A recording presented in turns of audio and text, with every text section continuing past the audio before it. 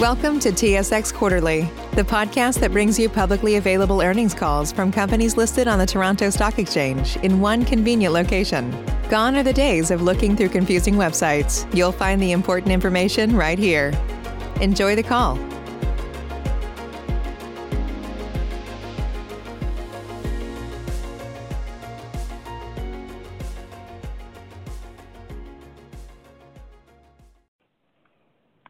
Good day and welcome to the Cogeco Incorporated and Cogeco Communications Incorporated Quarter 1 2022 earnings conference call. Today's conference is being recorded. At this time, I would like to turn the conference over to Mr. Patrice Ouimet, Senior Vice President and Chief Financial Officer of Cogeco Incorporated and Cogeco Communications Incorporated. Please go ahead, Mr. Ouimet. Thank you. So good morning, everybody, and welcome to this quarterly conference call, which Philippe Jeté and I will present. So again, as we begin this call, I'd like to remind listeners that the call is subject to forward-looking statements, which can be found in our press releases issued yesterday.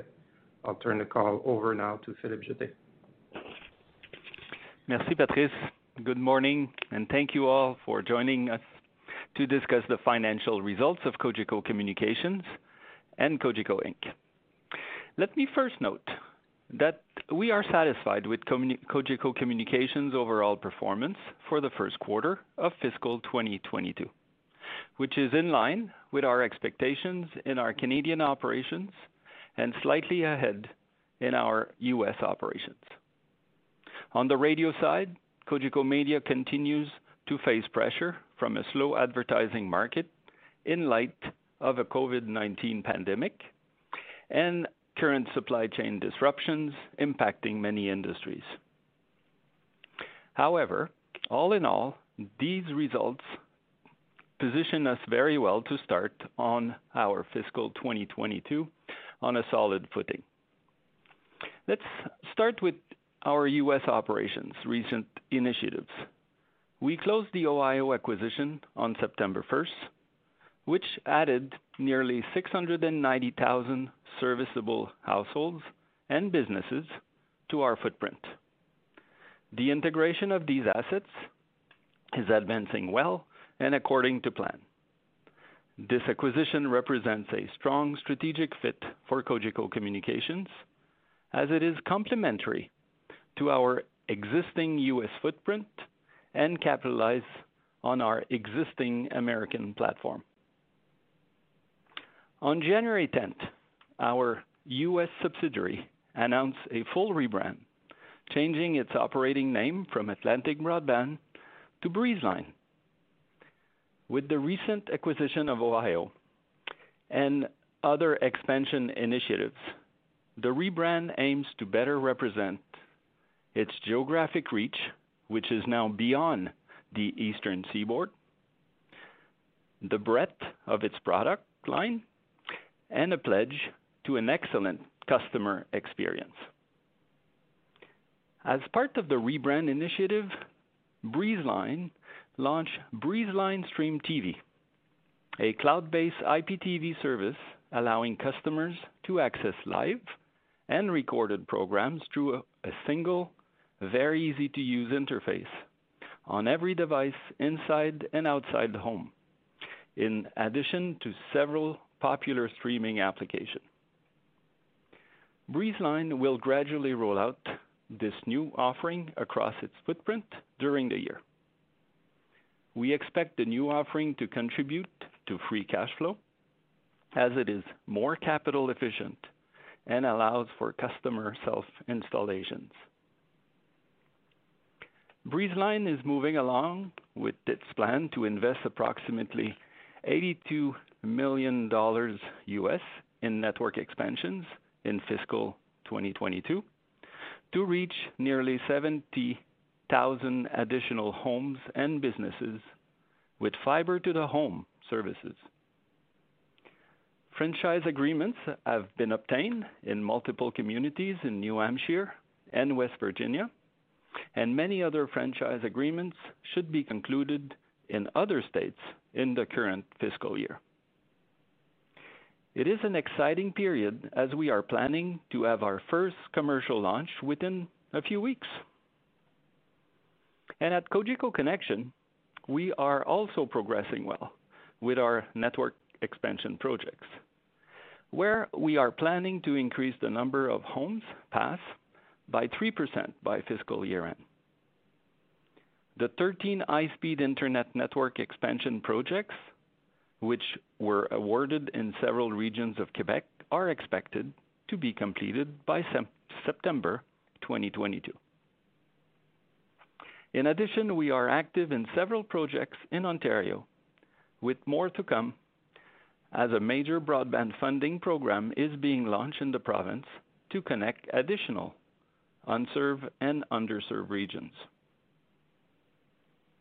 On the customer experience side, our data analytics capabilities and introduction of new marketing automation leveraging artificial intelligence are resulting in lower churn and improving video and telephony customer trends. We are also continuing to gain traction with our cornerstone high-speed internet services and with Epico, our IPTV entertainment service. Finally, we continue to prepare for an entry in the wireless market and are currently participating in a CRTC proceeding that will establish the terms and conditions for access to the incumbent wireless networks.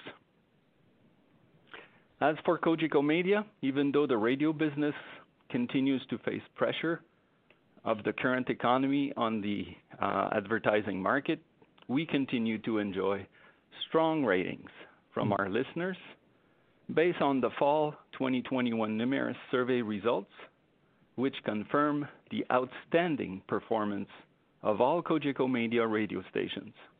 In particular, our 98.5 station, which was the most listened to station in all of Canada. I will let Patrice now discuss our financial results. Thank you, Philippe. So revenue at Cogeco Communications is up 19% and adjusted EBITDA up 14.9% in constant currency when compared to the same quarter last year. This was essentially driven by EBITDA growth of 33% at Breezeline, formerly Atlantic Broadband, mainly as a result of the Ohio Systems acquisition. Free cash flow declined by 5.2% in constant currency, mainly as a result of increased capital expenditures, acquisition and integration costs related to the Ohio acquisition, and financial expenses, partly offset by higher EBITDA and lower current income taxes. Capital intensity reached 19.6% compared to 18.8% last year, mainly due to the higher capital expenditures of our U.S. operations related to the Ohio Systems network infrastructure and to support footprint expansion combined with accelerated equipment purchases. In the first quarter, Cogeco Communication continued to be active in its share buyback program with the purchase of 274,000 shares for a total consideration of $29.5 million. As our first quarter was slightly above expectations, we are confirming our Cogeco Communications fiscal 2022 financial guidelines, which were updated in November to include the Ohio acquisition. On a constant currency basis, we still expect that Cogeco Communications will grow its revenue in the range of 15 to 17% and EBITDA in the range of 14 to 16%. We believe that the Ohio acquisition should still contribute approximately 11.5% of revenue growth and 11% of EBITDA growth. As for organic revenue and EBITDA growth, we expect the U.S. operations to generate mid-single-digit growth and the Canadian operations to generate low single-digit growth. Excluding the network expansion projects, we expect free cash flow in constant currency to grow between 5 and 15%. As for quarterly results, we expect that organic year-over-year EBITDA growth will gradually improve throughout the fiscal year for both Breezeline and Cogeco Connexion, as we had an unusually strong first two quarters last year given that certain expenses, such as marketing and advertising, had been deferred to the second half of the year. We expect that capital expenditures will gradually increase throughout the year as network expansions and the Ohio integration capital expenditures will ramp up. Now let's look at the individual components. In the U.S., BreezeLine's revenue and EBITDA in constant currency increased by 31% and 33% respectively for the first quarter, mainly as a result of the Ohio broadband acquisition. Now, if we exclude the Ohio impact, revenue in constant currency increased by 4.6%, mainly as a result of annual rate increases implemented for certain services and a higher internet service customer base and a higher value product mix, partly offset by lower advertising revenue as last year was an election year in the United States. EBITDA, excluding the Ohio impact in constant currency, increased by 4.3%, mainly as a result of organic revenue growth, partly offset by rebranding costs to BreezeLine and higher marketing and advertising activity. We expect a similar organic EBITDA growth trend in the second quarter as we continue to invest in the rebranding, which will then be followed by stronger growth in the second half of the fiscal year. As we had highlighted when we announced the Ohio acquisition, we expect that revenue generated from the Ohio transaction will gradually decline in fiscal 22, mostly as a result of a declining video customer base while we integrate the operations and transition to an IPTV platform. But we do expect the EBITDA to remain stable. During the first quarter of fiscal 22, the internet subscriber base remained essentially stable, generally due to low customer movements in the industry following significant customer additions last year, as some customers have accelerated switching to our high-speed internet services. Other factors include more seasonal disconnects this year, which were unusually low last year in the context of the pandemic.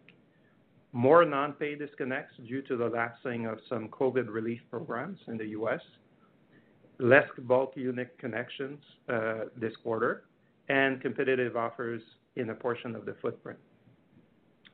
We do expect that internet customer growth will resume throughout the remainder of the fiscal year. The larger loss in video customers is mainly due to a stable internet customer base, the broadband first strategy that we have been using for a year, which is focused on a higher product mix, and losses in the Ohio system, which were planned. Finally, we expect that quarterly video customer losses will reduce in the future quarters. Turning to the Canadian operations, Cogeco Connexion's revenue increased by 8.2% in constant currency relative to the same quarter last year. Excluding the impact of the Déry Telecom acquisition, revenue in constant currency declined by 0.6%, mainly due to annual rate increases, which were delayed to November fiscal 2021 in some geographies, and a decline in video and telephony customers, partly offset by the positive impact of a higher internet customer base. Cogeco Connexion's EBITDA increased by 0.7% in constant currency relative to last year.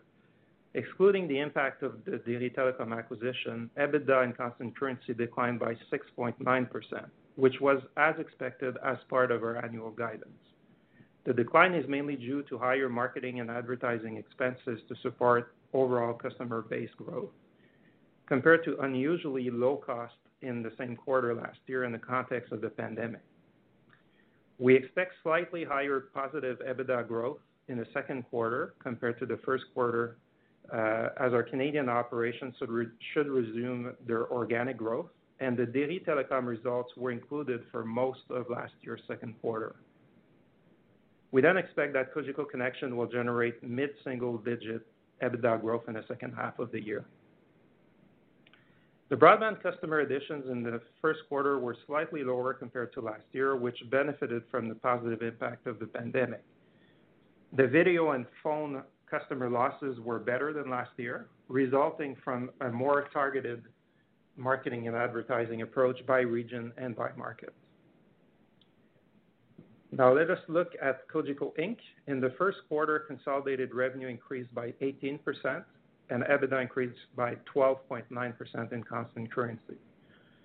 Revenue related to the radio operations decreased by 2.6%, mainly due to a soft advertising market in the context of the pandemic and a slow economic recovery for media companies. We are confirming Cogeco Inc.'s fiscal 22 financial guidelines, which were updated in November and reflect the same expectations as for Cogeco Communications. Cogeco Inc. also announced yesterday the launch of a normal course issuer bid to acquire up to 325,000 subordinate voting shares over the next year. Cogeco believes that the purchase of its subordinate voting shares is an attractive use of its liquidity. I'll turn the call over now to Philippe for concluding remarks. Thank you, Patrice. As you can see, we have started fiscal 2022 on a solid ground, and we expect that organic year-over-year EBITDA growth will gradually improve throughout the fiscal year, as we had an unusually strong first half in fiscal 2021. The ongoing trend of customers spending more time at home for work, education, or entertainment should continue to have a positive impact on our growth outlook. Finally, I would like to give an update on Cogeco's commitment relating to environmental, social, and corporate governance. On December 7th, Cogeco published its first Climate Action Plan and Task Force on Climate-Related Financial Disclosures, outlining the key steps it is taking in support of an urgent climate action, as well as its processes and strategies to assess and manage climate-related risk and opportunities. Our plan includes actions to reduce our own operational emissions, covering 100% of our Scope 1 and Scope 2 emissions, as well as the most material emissions from our value chain, representing over 67% of our Scope 3 emissions. It also includes actions to ensure long-term resilience by identifying and mitigating our key climate-related risk while maximizing climate-related opportunities.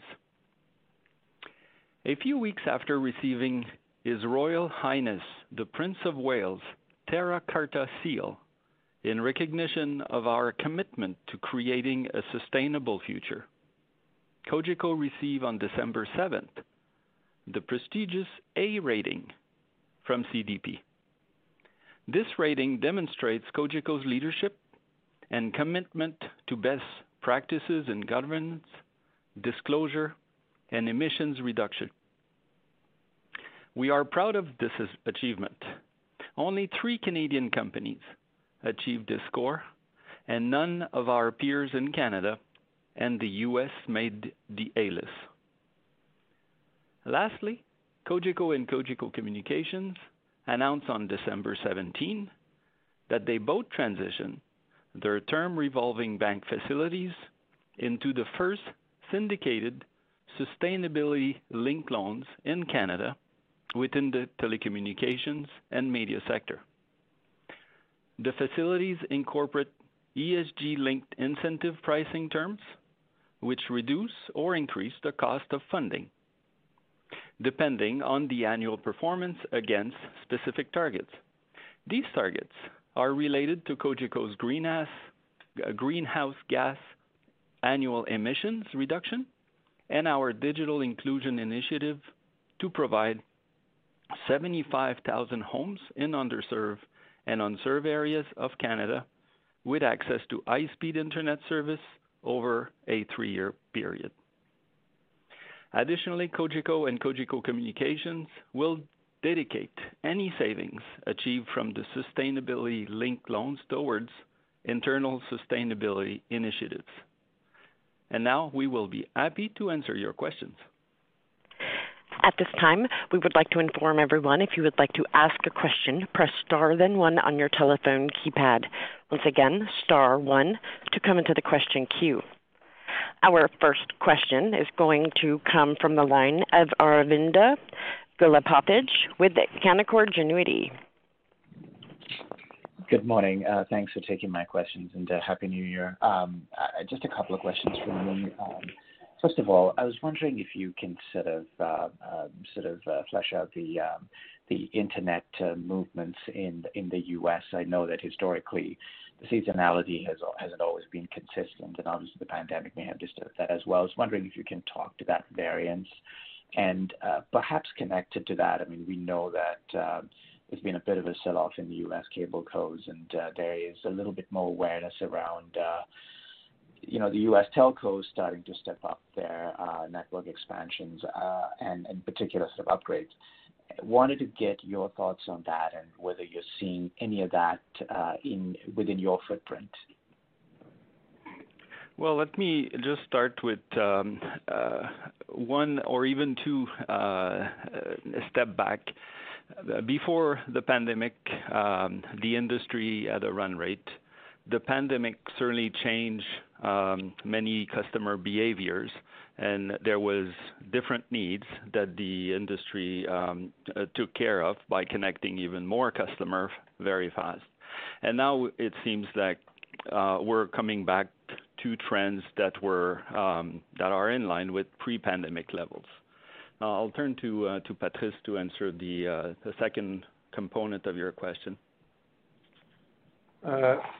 So in terms of the build-outs of phone companies with fiber to the home, we have seen some announcements as well, but I would say we have seen little impact so far.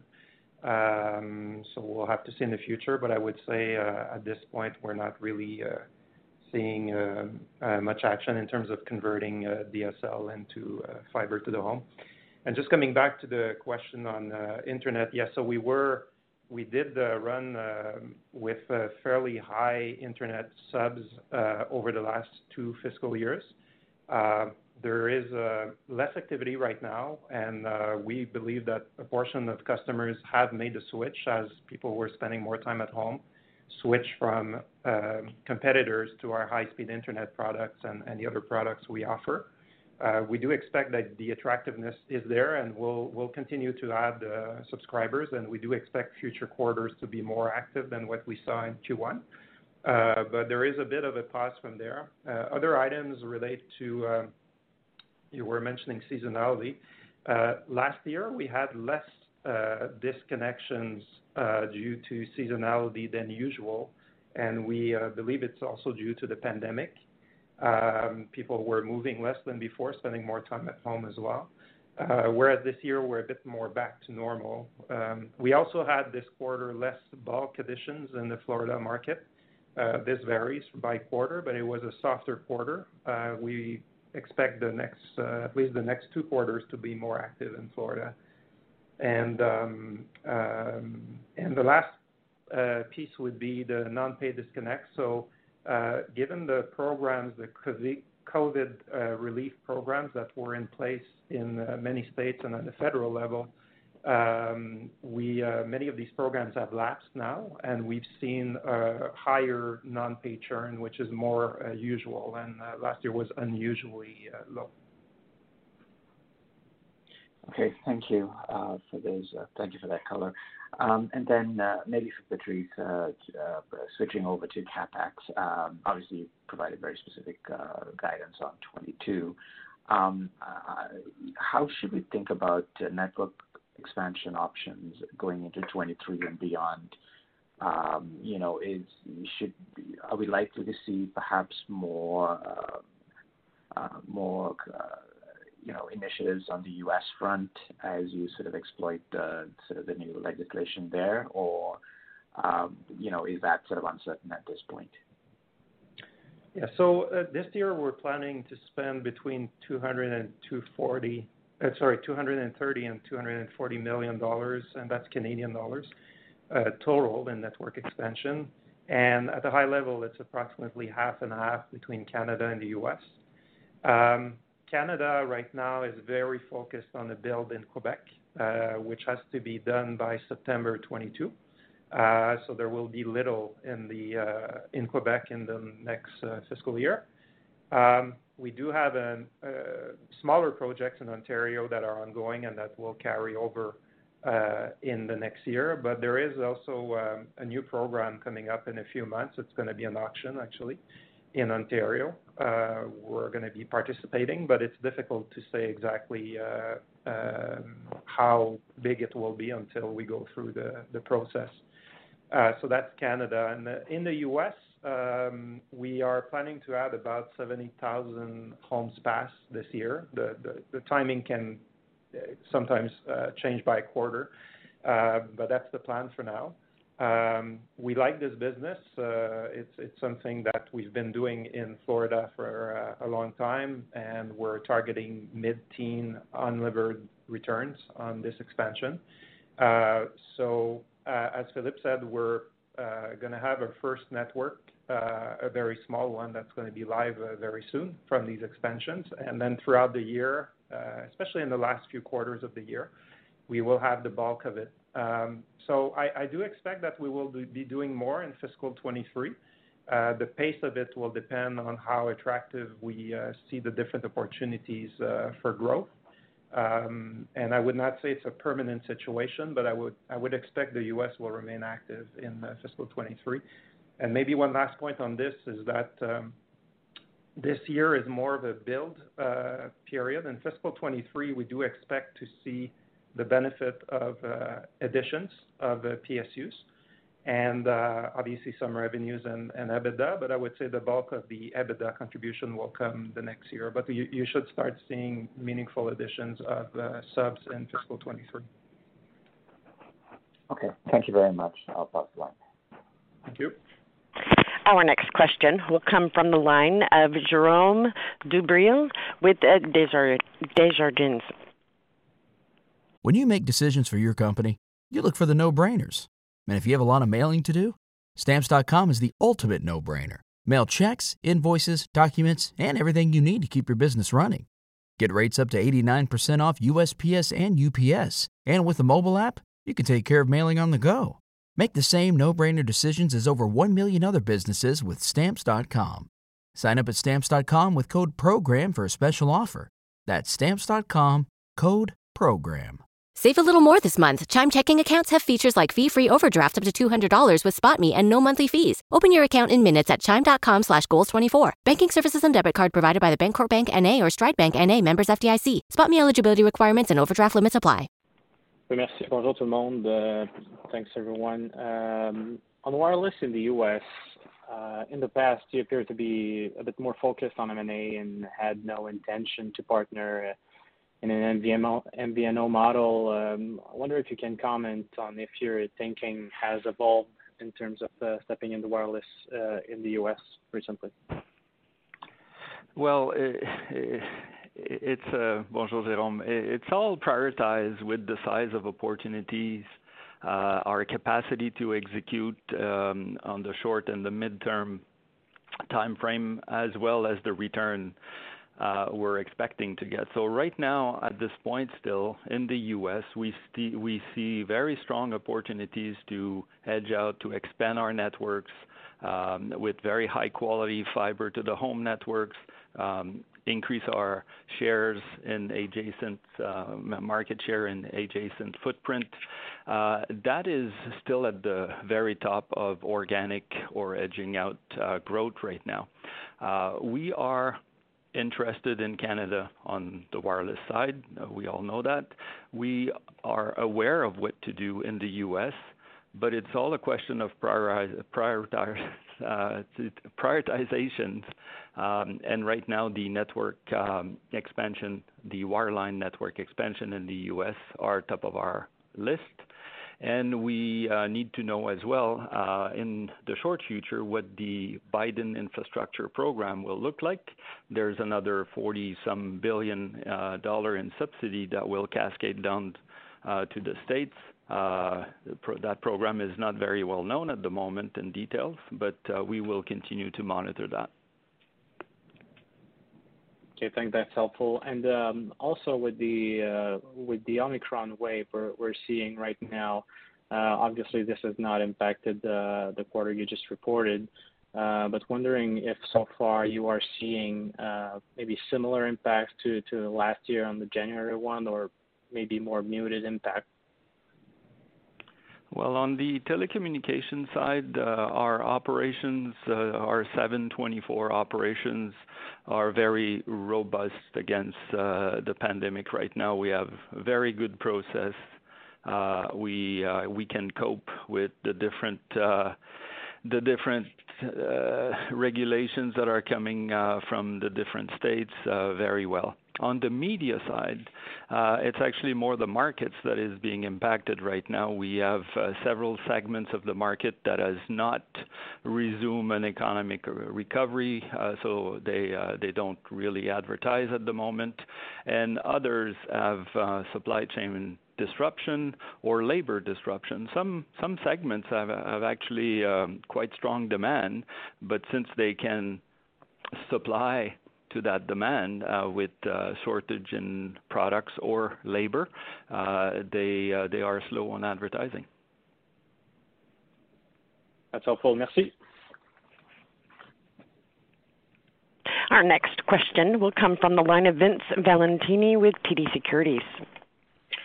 Thanks very much. First, Patrice, can I try to clarify a couple of the U.S. broadband things you talked about? In your prepared remarks, I think you said for the rest of the year you expect positive internet adds, but you said it pretty fast. I just want to make sure that's what you said. That's right. Perfect. The churn and the non-pay churn you talked about, if you just look at overall churn of your broadband subs in the U.S., can you tell us if that was stable year over year or did it increase? I would say we're closer to usual trends, whereas last year was unusually low. Obviously, as there were a lot of restrictions on people moving and people were highly working from home and also getting education at home, we had less interest from customers to make switches, especially leaving us. We had people interested in moving to high-speed internet on our network, but less people leaving us, or actually moving houses as well. So that was a bit slower last year. So I would say we're more back to normal at this point. So if I look back to 2 years ago in the first quarter of 2020, your churn would be pretty similar this quarter? Yes, at a high level, yes. Yeah. Okay. It's the acquisition that's a bit slower than usual for the reasons I mentioned. Probably a slight pause or a bit less demand, as a lot of people have already moved to our networks in the past 2 years. But this will pick up as well. And last on this topic, the seasonal disconnect. Can you just fill me in on that? I assume this isn't Florida, because in Florida people would be going there in the winter months, not leaving there. Is there some region where you have a lot of seasonal households? We do have households along the coast, so it's not just in Florida. Actually, Florida, we have a sizable bulk business. So whatever is in the bulk contract does not move. It's a yearly contract, but we do have add-ons. So some of the contracts will provide just video, for example, and people will take retail internet. So these can be disconnected potentially. But no, we also have people in other states higher up that will have vacation homes in the summer. So it's a bit the inverse of Florida. Oh, okay. And two other topics, if you don't mind. Breezeline rebranding. Can you give us any sense of how big that is for the full year? And I'm surprised that you say it impacted Q1 much, because you just announced it this week and Q1 ended in November. So you were actually already spending money that got expensed in Q1? We did, yeah. So there were, obviously this requires a lot of preparation. And to be able to make an effective launch, you need to have everything ready. So we did invest some amounts in Q1, and there will be some in Q2 and Q3 as well. I wouldn't say it's the only thing. There's obviously more general sales and marketing, but that's part of the reason for being a bit lower than usual. But we do expect the second half of the year to be higher than usual in terms of EBITDA growth in the higher end of the single digit. So the full amount purchased over the 3 quarters, is it 5 million or more, or is it a more immaterial amount? It's probably in that range. It's it definitely you need to change logos. You need to rebrand the equipment we use as well, like the trucks, and so there are some costs to do that and some marketing as well. But it's a few million, but it's not. I wouldn't say it's just $500,000. And the last question, maybe more for Philippe, but whoever wants to answer it. You talked about priorities for investment in relation to that U.S. wireless question. I'm wondering about radio. The CRTC is probably coming out with a review of regulations soon, and I think most people expect and think there should be more allowance for consolidation and in Canada and allowing people to own more stations in a market. If that happens, can radio be on your list of priorities for investment to bulk up and take advantage of scale and synergies? Well, thanks, Vince. It's too soon to answer that question. We will obviously participate. We've been in constant dialogue with our governments, both at the federal level as well as the provincial level. There's a lot of attention, as you know, on media, whether it's papers or radio or television. They've suffered a lot through the pandemic. So we will continue to participate through the different forums that are active at this moment, and we'll see what the future will look like for the media sector.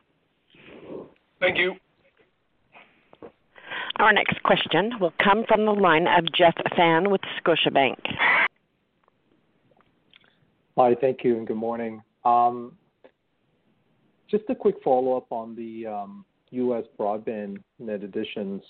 You said it's going to be positive for the rest of the year. Can you elaborate on what drives that for the rest of the year, what initiatives you have in place? Maybe you talked about it, but I'm sorry if I missed it. The other question related to the broadband is, in your release you talked about, or you made mention of competitive offers in portions of your footprint that resulted in the net additions results for U.S. broadband. Can you elaborate a little bit on that? Because in your earlier answer, you talked about no evidence of any impact from fiber. Are you seeing impact from fixed wireless? Because I guess a couple of bigger players are making a lot of noise in the U.S. on that one. Thanks. Well, maybe, Jeff, if I could start with the latter part of your question to address the fixed wireless. We've noticed, too, there's a number of things that are being said. Now, this capacity is coming from capacity that was being built and assigned to mobile initiative. So as you very well know, the ARPU per gig on mobile network is much higher than fixed wireless, where fixed wireless consumers consume 40 times the amount of data than on the mobile side. So we will remain skeptical to see major shift from network capacity from mobile to fixed wireless. We will monitor, like you will, what's really being done there. But the high cost of spectrum and the high cost of mobile network builds suggest that fixed wireless is very local, opportunistic, and in small areas. Yeah, so on the broadband additions in the future, obviously this is something that is always difficult to predict with accuracy, and that's why we don't provide specific guidance on it. And also these additions or losses in a specific quarter are a small portion of the overall base. That being said, we do have a number of programs, including the launch of the Breezeline program, so there's a number of marketing activities going on there. I talked about the lapsing of certain government aid that was provided that created some churn. This should normally not be there for a good portion of the balance of the year, as the bulk of it was during the quarter. There's some seasonality patterns as well. As I said, this quarter was a bit more normal, but last year was abnormal. We do expect that the pause we were seeing, given that we had an accelerated level of addition in the last 2 years, will not last forever as well. So we do expect that activity on the new customer side will start as well. And lastly, as I said, the bulk additions in Florida were low in this quarter. Actually, they were lower than last year. And we're going to have some quarters, because we have good visibility on this, we're going to have quarters in the balance of the year where you'll see the reverse, where we're going to be higher than last year. Thank you. If I may just follow up on Philippe's comment, I totally agree about the cost per gig. I mean, the math says itself. But I guess these operators are using excess 5G capacity in their network for fixed wireless, and also I guess the cost per gig might have an impact longer term as to how big that business may turn out becoming for them. But in the shorter term, it doesn't stop them from trying to grow their broadband business, because that seems to be a big focus in printing those big fixed wireless subscriber numbers for the street. Are you concerned a bit about even their attempt? No, we're not concerned. As I said, it's going to be localized. It's going to be opportunistic. But the high cost of mobile spectrum is sunk, and it won't go away. So eventually they'll have to bring back that capacity in line with the business model that brings the ARPU at the right level. So I actually feel for those customers that will be sold something in the interim period, and after some time they will have to be taken back to move that capacity to mobile. So it won't be a great customer experience eventually. Okay, fair enough. One last question just on wireless in Canada. I know there's still quite a bit of uncertainty in terms of how that model might play out. Just on your HMNO model, can you just remind us, do you own the core, or is the plan for Cogeco that if you do pursue this, to own your own core? And if so, have you started to make investments in that area?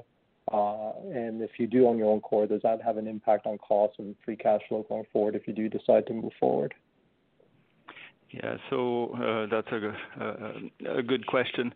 No, we have not made a major investment in core. We've always said that we need to control the core part of the network. Now, it doesn't mean that we have to buy it. We could lease it.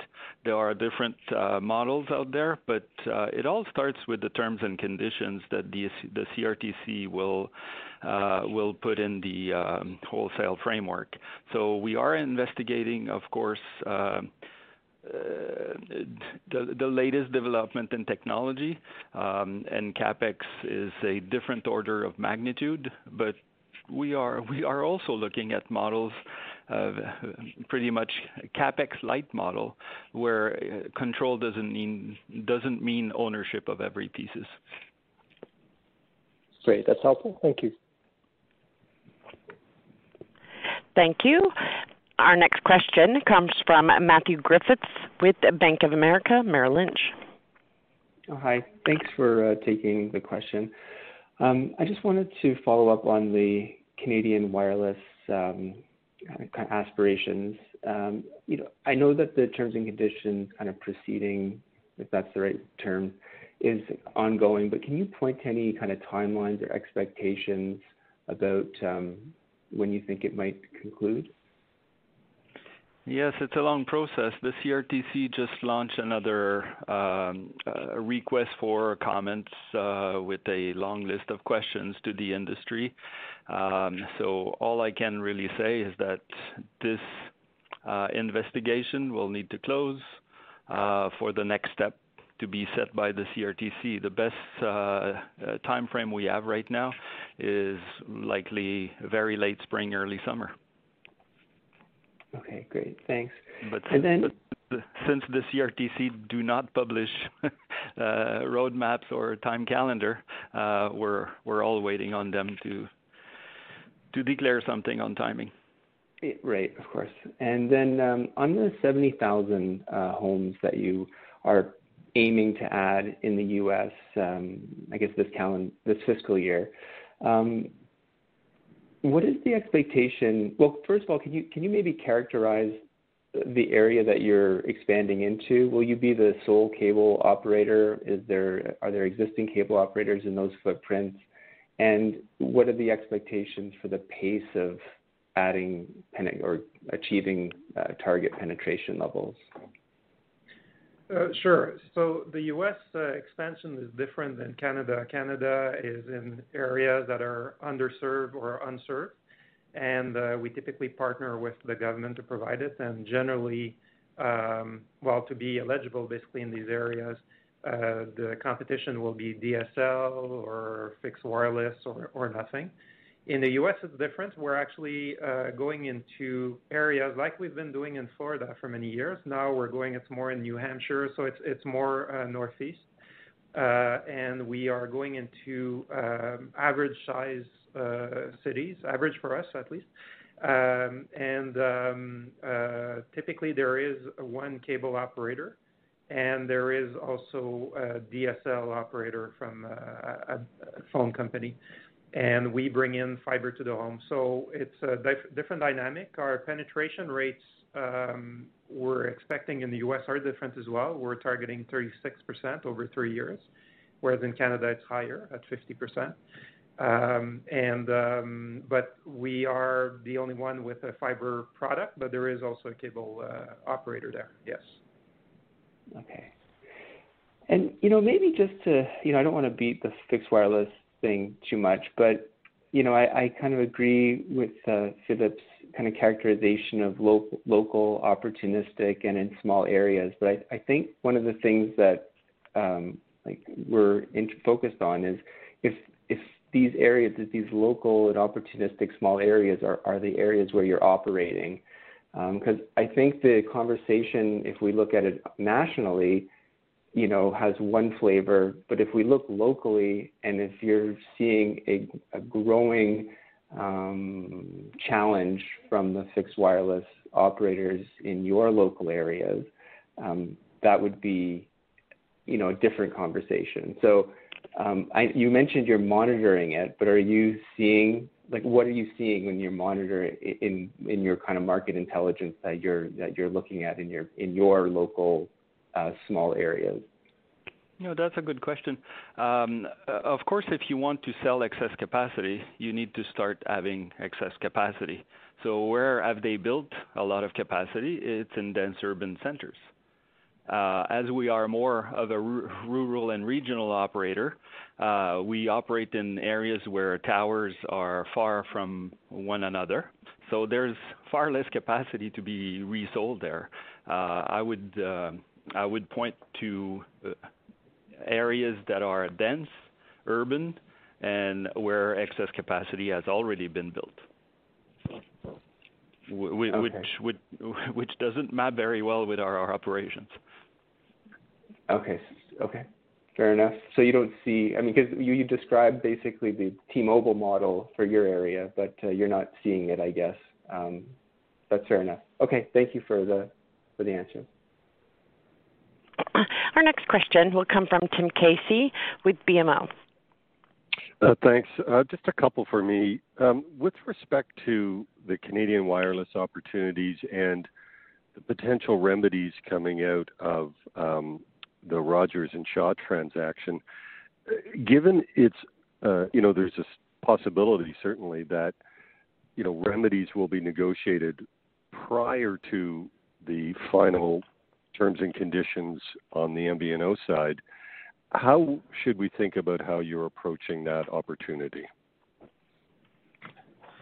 Well, Tim, this is a good question. And again, we're depending on the three bodies that are very closely monitoring this transaction. We've expressed concerns, as you know, to the CRTC for different reasons, to the Competition Bureau and to ICED. Now, they are running their analysis and evaluation right now. It's not known exactly the conclusion that they will draw, each of them. So we still need to give it a little bit more time to see where the three analysis will point to. So we could speculate a lot, but right now let's give them the time to achieve some analysis and results, and we'll see. When you need mealtime inspiration, it's worth shopping Kroger, where you'll find over 30,000 mouth-watering choices that excite your inner foodie. And no matter what tasty choice you make, you'll enjoy our everyday low prices, plus extra ways to save, like digital coupons worth over $600 each week. You can also save up to $1 off per gallon at the pump with fuel points. More savings and more inspiring flavors make shopping Kroger worth it every time. Kroger, fresh for everyone. Fuel restrictions apply. Save big on brunch for mom, all in the Kroger app. Get 16-ounce packs of flavorful Angus 90% lean ground sirloin for $4.99 each with a digital coupon. Then buy 2, get 2 free on 12 packs of delicious Coca-Cola, Pepsi, or 7-Up, all with your card. Shop these deals at your local Kroger, less than 5 miles away. Or tap the screen now to download the Kroger app to save big today. Kroger, fresh for everyone. Prices and product availability subject to change. Restrictions apply. See site for details.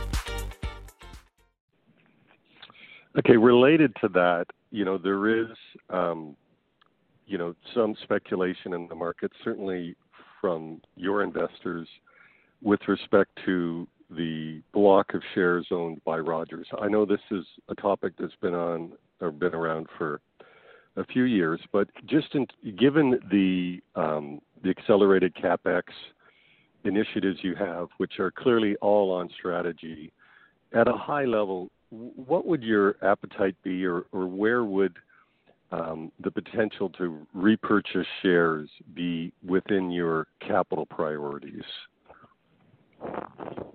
Yeah, so it's definitely part of the capital deployment, and we've been active with a normal course issuer bid. So if this situation presented itself, we could play a role, and that's what we've said all along. It's although it would be a role because it's a sizable investment, but we do believe that it's buying back our shares is a good investment of capital as long as we can pursue the other things we're doing. And fortunately, we're in a good financial situation and generate a lot of free cash flow. Now, given the various acquisitions we've made in the past year, our leverage is a bit higher than our target. Our target long term is 3 turns of EBITDA, but we do have some capacity to play a role if ever this came along. Thank you. Thank you. And our last question for the day will come from the line of Drew McReynolds with RBC. Yeah, thanks very much, and Happy New Year, everyone, and thanks for squeezing me in. 2 clarifications. First, Philip, on the wireless framework timing, the late spring, early summer that you just provided, that's simply to get the terms and conditions finalized by the CRTC, and presumably subsequent to that, you then go into commercial negotiations. Have I got that right? You got it. It's exactly that. So we need to first see reasonable terms and conditions, and then we will get into negotiation with more than one incumbents. Okay, perfect. On the rate. Okay, thank you for that. And Patrice, just a clarification on the Canadian broadband side, when you were talking about Q2 EBITDA being slightly better underlying than Q1. I believe Q1 was down 5 or 6%. Are you turning that into growth in Q2, or just a sequential improvement in that decline? No, it would be a positive number. So we in the next quarter, when you compare it to last year, Déry Telecom will be there for most of the quarter. We bought it 2 weeks into the last year's quarter, second quarter. So yes, we do expect the organic EBITDA to be, I would say, definitely not the size of negative number we've had in Q1 for the various reasons I've explained, and including the Déry Telecom acquisition, which again is only 2 weeks impact, then that's definitely a positive number in Q2. Okay, super. Thank you. And last one for me. Obviously, a lot of competitive dynamic discussion in the U.S. Just in Canada, can you just give us an update on any incremental fiber to the home impact? Obviously, Bell's accelerating its fiber to the home expansion through 2021 and all through this year as well. Are you seeing anything out there in the market? Thank you. Yeah, so the expansion or conversion of the phone company from either DSL or FTTN into fiber has been going on for many years. I wouldn't say that the past year we've seen a big difference. So there's been a bit more, but we're competing at about 50% in our footprint with fiber to the home. The rest is a mix of fiber to the node and DSL. We are fairly well equipped. We offer a gig in terms of top speeds in a large portion of our network, and especially in the areas where we want to do it. Something we could accelerate if we wanted to as well. We have a good IPTV video product as well, Epico, that we launched a year ago, which is a fairly interesting voice activated. So basically all the bells and whistles in it. And then on top of it, we have these network expansions we're doing now. So it's, I would say, nothing special this year versus what we've been seeing in past years. Great. Thank you very much. Thank you. At this time, I see no further questions in the queue. I would like to turn the call over to Mr. Jeté and Mr. Ouimet for their closing comments. Okay, well, thanks for being there today, and we look forward to talking about our Q2 results in April. And feel free to call us if you have any questions in the meantime. Have a good day. Once again, we'd like to thank you for participating in today's Cogeco conference call. You may now disconnect. Spring is in full bloom. Are your finances? With the Chime Secured Credit Builder Visa Credit Card, you can build credit with everyday purchases and regular on-time payments, all with no annual fees or interest. With Chime's Secure Credit Card, you can start improving your credit scores right away. Get started today at chime.com/build. That's chime.com/build. Chime feels like progress. The Chime Credit Builder Visa Credit Card is issued by the Bancorp Bank N.A. or Stride Bank N.A. members FDIC. Out-of-network ATM withdrawal and OTC advance fees may apply. Terms and conditions apply. Go to chime.com/disclosures for details. When you need mealtime inspiration, it's worth shopping Kroger, where you'll find over 30,000 mouth-watering choices that excite your inner foodie. And no matter what tasty choice you make, you'll enjoy our everyday low prices, plus extra ways to save, like digital coupons worth over $600 each week. You can also save up to $1 off per gallon at the pump with fuel points. More savings and more inspiring flavors make shopping Kroger worth it every time. Kroger, fresh for everyone. Fuel restrictions apply.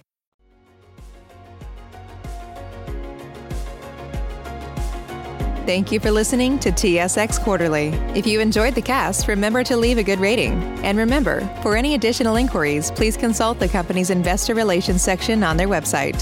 See you next time.